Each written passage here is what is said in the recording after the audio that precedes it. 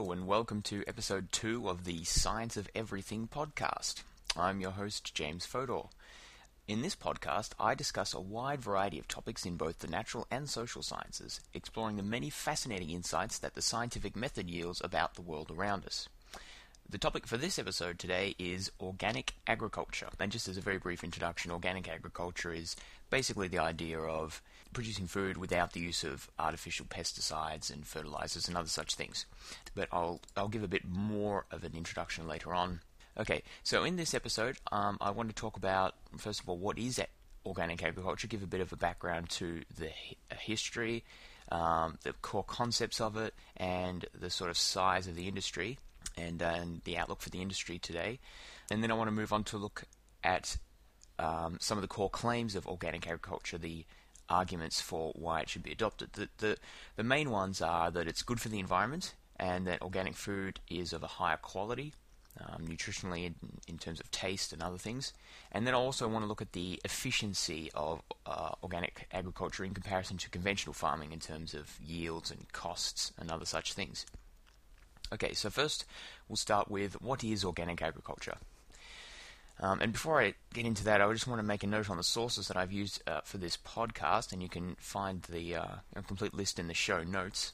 I've tried to stay away from any publications or websites that were overtly pro-organic agriculture. You know, if they said something to the effect of our mission is to promote the adoption of organic agriculture, etc.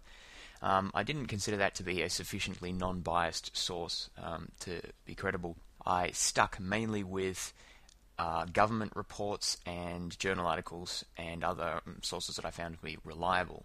Okay, so first of all, we'll start with the historical background to organic agriculture. Now, the term organic farming was first used by the UK agriculturalist Lord Northbourne in his 1940 book Look to the Land. And another important work of the organic movement was called An Agricultural Testament, which was written by Sir Albert Howard, who was an agricultural advisor in British India, and he published his book around the same time as well, the early 1940s. Both of these works made fairly similar arguments about the need to treat the farm as an organism, in a sense, and utilizing the interdependencies found in natural ecosystems as a guide for how to construct a farm. Now, interestingly, the main focus of the organic movement today is about artificial pesticides and fertilizers being bad for human health and also having a negative impact because of runoff into rivers and other things like that. But at the time, Northbourne and Albert Howard were mainly concerned about artificial pesticides and fertilizers because they considered their use to be unsustainable in the sense that it was sort of adding something external to the farm rather than building a self-sufficient, self-contained system like natural ecosystems did.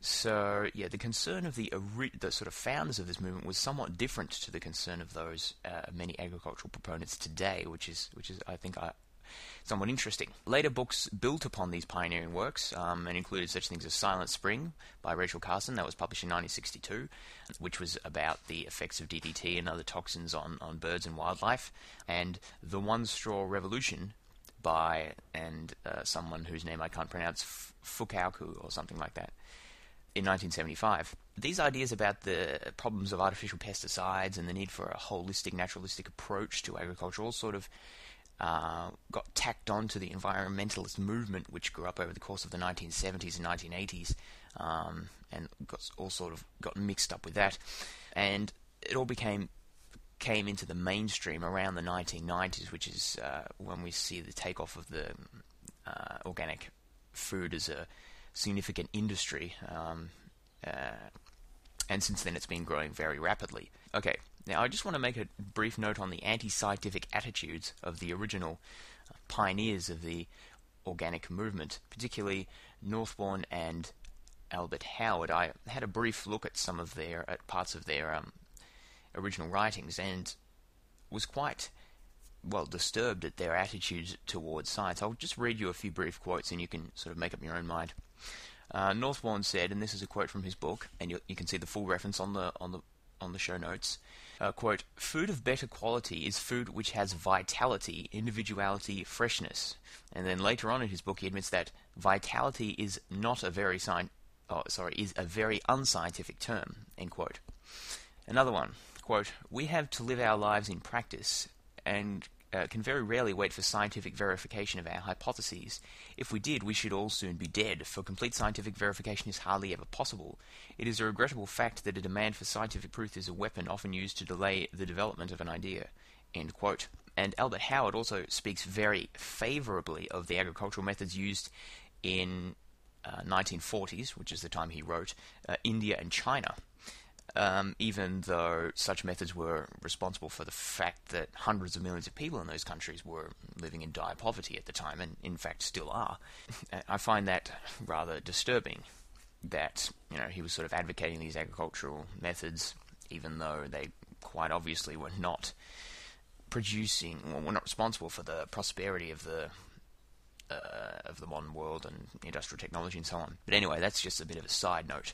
That you can see that the basic point I wanted to make it with that is that the original proponents of organic agriculture did not base their conclusions on really good science. I mean, they did have some scientific background and they made some arguments related to that, but it was primarily an ideological thing about, they just felt that a sort of self-contained farming system based on more traditional methods was better for various reasons. And I just wanted to make that point. It's important to understand the background behind the agriculture, the organic movement. Okay, now the basic concepts of organic agriculture. This is a quote from an article. Quote, a fundamental principle in organic farming is to minimize its environmental impact as much as possible while sustaining the farming system, end quote. According to the National Organic Standards Board, organic agriculture is, quote, an ecological production management system that promotes and enhances biodiversity, biological cycles, and biological soil activity. It is based on minimal use of off-farm inputs and on management practices that restore, maintain, and enhance ecological harmony, end quote. So that sounds like a whole bunch of technobabble, but basically the idea is making the organic farm as self-sufficient as reasonably possible, that instead of basing the fertility of the soil on use of fertilizers, artificial fertilizers, this is achieved through other methods, which I'll talk about a bit more later, but particularly application of manure. Another important idea is the maintenance of soil fertility and the quality of the soil, keeping earthworms and other things in the soil, making sure it's of a high quality, rather than just providing the nutrients needed for the plants. There's a focus on the quality of the soil in and of itself, and just generally trying to minimize the environmental impact of the farm. And recently, organic agriculture has been steadily acquiring sort of new territory and concerns, including the whole movement of buy local, local agriculture, the idea of carbon footprint, animal rights, fair labor laws, etc.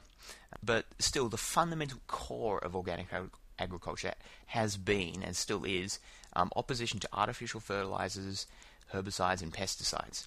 That's the core element, and then there are these sort of other things that are tacked on. Opposition to genetic engineering is also another thing that generally goes along with organic agriculture, but I'm not going to talk about that in this podcast because genetically modified food is I think deserving of a separate podcast all to itself. Okay, so what methods of production do organic farms use? If they don't use too many pesticides or herbicides or artificial fertilizers, how do they keep their farm working? Well, weeds are indeed one of the biggest problems in organic agriculture, but there are a wide variety of methods that they use to deal with these. And these include mechanical cultivation, just weeding by hand or through machinery, crop rotation, which is moving crops around from season to season so that they're not always growing in the same place, cover crops, water management, pre-germination of weeds, and buried drip irrigation, and a wide variety of other methods. From what I could tell, cover crops and mechanical cultivation and crop rotation are the three big ones that are used to keep weeds under control. I should say that cover crops are basically where you plant an additional crop sort of over or mixed amongst the main crop, and that it also helps to prevent erosion, but I'll talk about that a bit more later. But it, by sort of taking up space and some of the excess nutrients, it prevents weeds from coming in and competing with the main crop. Cover crops usually, though, are not edible in and of themselves, so they do sort of detract from the main sort of resources of the farm. You have to buy the seeds for them and plant them and so on. So that's why they're not used so much in conventional agriculture, because there are costs to doing so. US regulations require that organic foods be grown without synthetic pesticides, without growth hormones. You also can't use antibiotics or anything that's genetically engineered. Chemical fertilizers and sewage sludge are also banned. Now, animals, to be certified as organic meat, they must consume only 100% organic feed, and they cannot receive antibiotics or vaccinations, which I find particularly bizarre, but I'll talk a bit more about that later. Okay, and there are also, in the UK at least, and I should say that the standards for what can be certified as organic differ from country to country, but they're generally fairly similar. In the UK, there are a whole bunch of requirements as to that the animals must have, access to a certain amount of free space and a certain amount of certain size areas to live in and so on. And I've got those in more detail in the show notes, but I just wanted to make the point that there are an extensive number of requirements to be certified organic, both in the inputs you use, in the methods you use, and how the animals are treated, etc. Okay, so a bit on the size of the industry. As of 2003, about 2% of food sales in the US and Europe were of organic foods. But the size of the industry is growing very rapidly, about 15 to 20% per year. That's much more rapidly than the food industry as a whole. So organic foods are becoming increasingly popular in the West. Total land under organic cultivation varies wildly throughout the world. The levels are generally much lower in the developing than in the developed world, which is perhaps not surprising. And they're higher in Western Europe than anywhere else. To give a few sort of benchmark figures, Switzerland and Austria have around the highest levels in the world, about 10% of land area organic. UK and Germany are pretty high, they're both around 4%. Australia is about 2.3%. France and Spain, sort of more typical for some of the other European countries, are about 1.5%. The US is quite low, only about 0.2%. And China and India are very low, well below 1%. And they're sort of representative of the third world. There's generally not too much organic in the third world. Now, initially, organic food production focused mainly around small farms, locally sold produce, etc. Today, organic food has become a big industry with growth of 15 to 20% per year, and so there's an increasing trend towards large-scale organic producers. Just you have corporate farms based on conventional technologies. You're increasingly seeing corporate farms based on organic technology because it's big business, very profitable. For example, in California in the late 1990s, over half of the organic food produce came from only about 2% of the organic farms, which obviously means that these 2% are very big farms and commercially run farms. Okay, so that's a bit of an outline to organic agriculture, the history, and the current state of the industry. So next we're going to move on to the topic of, is organic agriculture good for the environment, which is probably the main claim made for organic agriculture, that it's good for the environment. Now, there are several topics that I want to look at that are generally argued to be the main benefits of organic agriculture for the environment. First, there's the issue of pesticides. Organic agriculture doesn't use artificial pesticides, and that's argued to be of benefit. So we've got pesticides, nitrate runoff and pollution, energy usage, biodiversity, and erosion. So they're kind of the big five. And so I'll look at those in turn and then have an overall examination of the environmental impact of organic agriculture. So pesticides. One big problem with pesticides is not so much their residues on the food, but actually just farm workers who are directly exposed to the pesticides can contract a wide variety of illnesses as a result. According to the World Health Organization, in 1992, about 3 million pesticide poisonings occur annually worldwide and result in about 220,000 deaths. So that's quite significant. But aside from those direct harmful consequences, there's also the issue of pesticides affecting the wider population. The main methods through which pesticides, which include herbicides, insecticides, and fungicides, they're all sort of grouped under the broad category of pesticides. The main ways they end up in the environment are through aerial drift, so you spread fertilizer through by dropping it from planes or whatever, and it's blown away by the wind. Evaporation, surface runoff, and leaching into groundwater. So surface runoff is, you drop it on the surface and it runs off as a result of, dissolving in rainwater and runs off on the surface. Leaching into groundwater is pretty much the same thing, except that it dissolves into the water once it's already underground and then flows underground through the groundwater. Now, the US National Water Quality Assessment Program reported that more than 95% of streams and nearly 50% of shallow wells were found to contain agricultural pesticides. Organic agriculture also suffers from this problem of pesticide runoff. However, only about 10% of organic farms use pesticides on a regular basis, so it's a much smaller problem for organic farms. Now, I should clarify that organic farms are allowed to use some pesticides, but only quote-unquote natural ones, and there's a list of ones that they're allowed to use, which basically are just the non-artificial ones. Now, just because something's artificial, or just because something's natural, doesn't mean it's safe, obviously.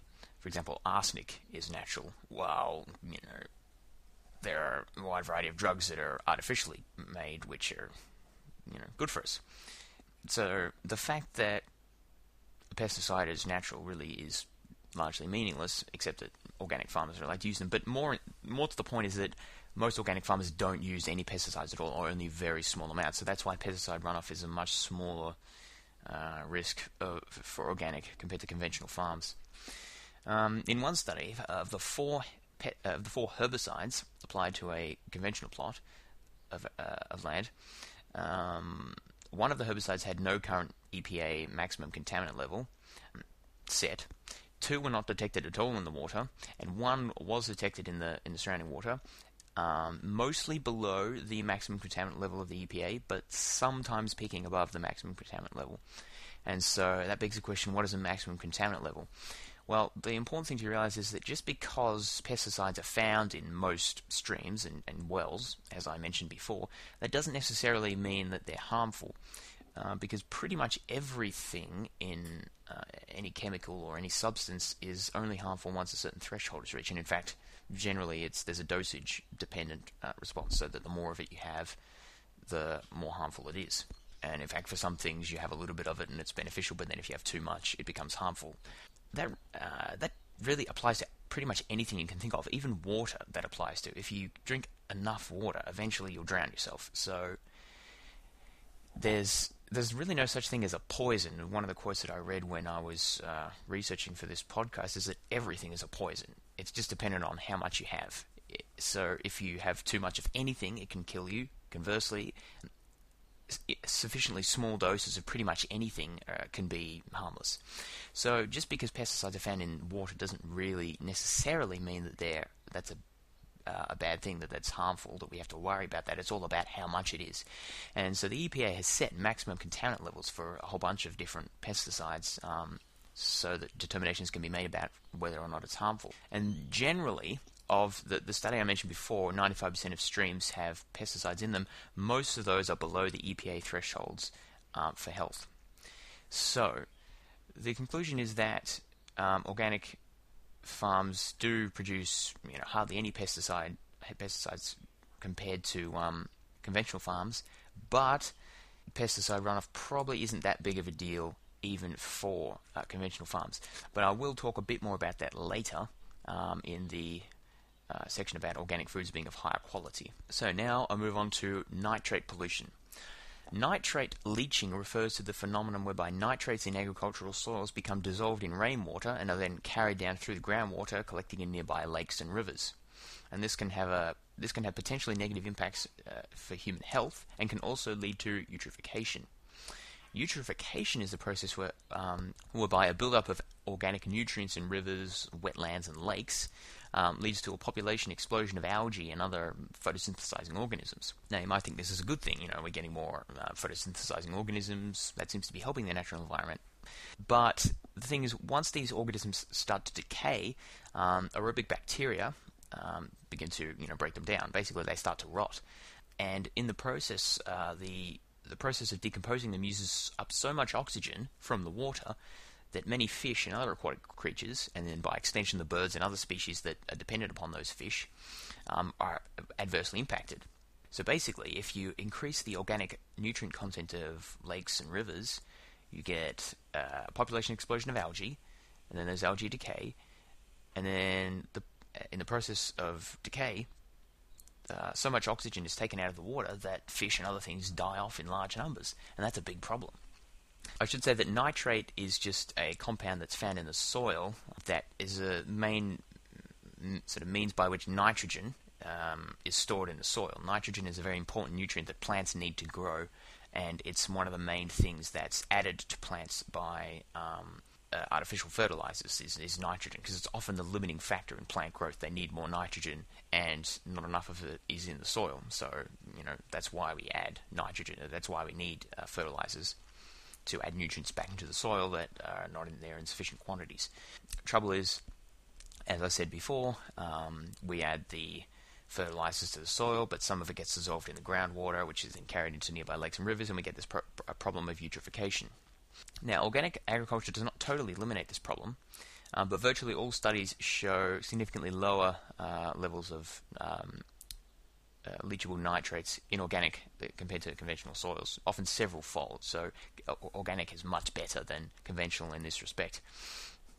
Now, some studies have shown that that levels of nitrates in drinking water do sometimes exceed regulatory limits. One study showed that 20% of conventional systems, water found around conventional farms were above the limit, compared to about 12 to 15% of organic systems exceeding the limit. So there's a significant difference there. So it seems that it seems that conventional organic farms reduce nitrate runoff mainly through first of all, their low use of nitrogen inputs. They don't use artificial fertilizers, so there's less nitrogen put in the soil in the first place. Also, the use of cover crops and straw-based manure and lower stocking densities, which means lower number of cows or sheep or whatever, pigs per land area. These factors all help to limit the amount of water that's going to leach into the ground and then dissolve the nitrogen, the nitrate that's in there. So that seems to be why organic farms are better in the nitrate pollution area than conventional farms. Okay, so far we've looked at pesticides and nitrate pollution, and organic farms do come off significantly ahead of conventional farms. So now, energy usage.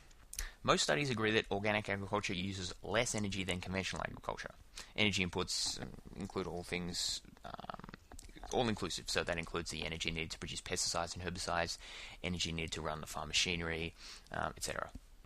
However, when you factor in the lower yields of organic agriculture, and I will talk more about yields later on, and various other factors that come into play, total greenhouse gas emissions per unit of output of organic farms may not be significantly different to conventional farms, and that's very hard to measure, so not all studies show the same thing in that regard.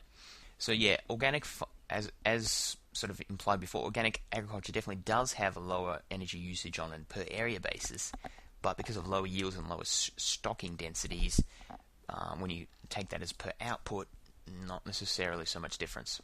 Okay, so the next question is biodiversity. Now, it's argued that organic farms encourage biodiversity. I mean, first of all, they reduce pesticide and nitrate pollution, which are, of course, inimical to biodiversity. They kill animals and disrupt food webs. So that's obviously going to have a positive impact. But it's also argued that by maintaining cover crops and crop rotation, non-application of fertilizers, and higher organic nutrient content in the soils, that organic farms tend to attract more. They have a high diversity and number of microbes in the soil, of earthworms in the soil, of fungi, of other plants and insects living around the farm. And studies have generally borne that up as being true. Organic farms definitely do have more nutrient-rich soil because of the factors I just mentioned above: cover crops, crop rotation, not as many fertilizers, etc. And this increase in the organic content of the soil does seem to be responsible for reducing water leaching and also protecting the crops from parasites and diseases, in fact.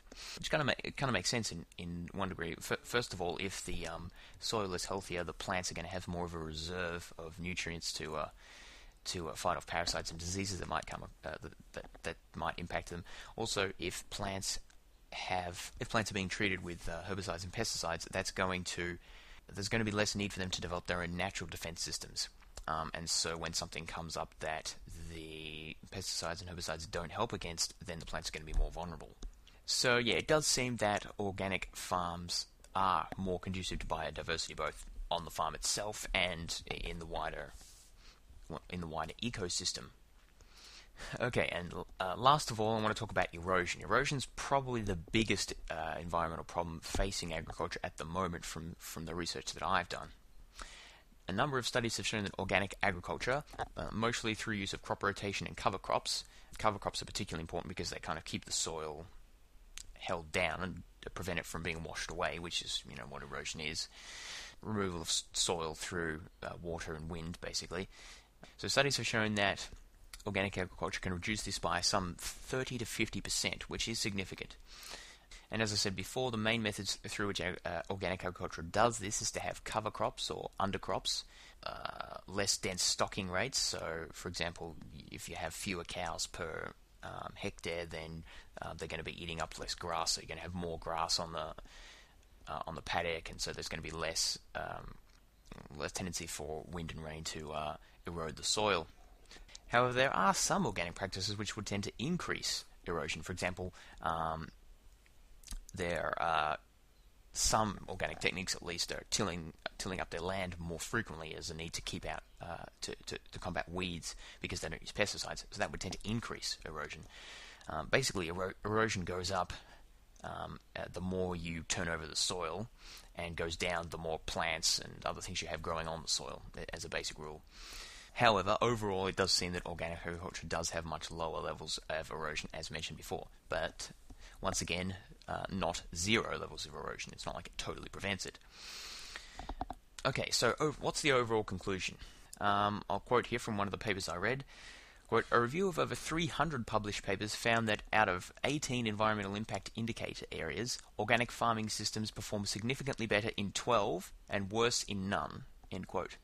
Another quote, a study carried out went further and calculated that the total external cost to the environment and to human health of organic agriculture was much lower than for conventional agriculture. End quote. So it does seem that the claims made by the organic movement about having environmental benefits are valid. The fact that they don't use pesticides does result in much lower levels of contamination in the environment. Although those environmental contamination levels that do occur are not necessarily as bad as they make out, and I will talk more about that later. Nitrate pollution, eutrophication, and other related issues are definitely much lower for our organic agriculture, basically because they don't use artificial fertilizers. Energy usage of organic agriculture is probably lower, although the impact on the CO2 and carbon dioxide emissions, CO2 and greenhouse gas emissions, is a bit more ambiguous. Biodiversity is definitely raised or maintained better by organic systems, and erosion, largely owing to the use of cover crops and manure, which also helps to keep the soil down, is definitely much lower in organic systems. So overall, a big tick for organic agriculture in terms of environmental impact. Now, it seems that I did quite a bit of research for this podcast, and we've already come to about the end of the time. So I'm going to split this up into two. Next podcast, I'll come back and talk about the remaining two questions. Is organic food of higher quality, and is conventional farming, how do they compare in terms of efficiency? And then I'll offer my concluding thoughts on the topic. So hopefully you learned something from this podcast. If you enjoyed this podcast, please help to spread the word by posting a positive review on iTunes, or by sharing the podcast with a friend or someone else you know. If you have any questions, comments, or suggestions, please feel free to contact me at my email address, fods12, that's FODS12, @gmail.com. You can also find the show notes for this podcast and leave comments at fods12.podbean.com. Thank you for listening, and I'll talk to you next week.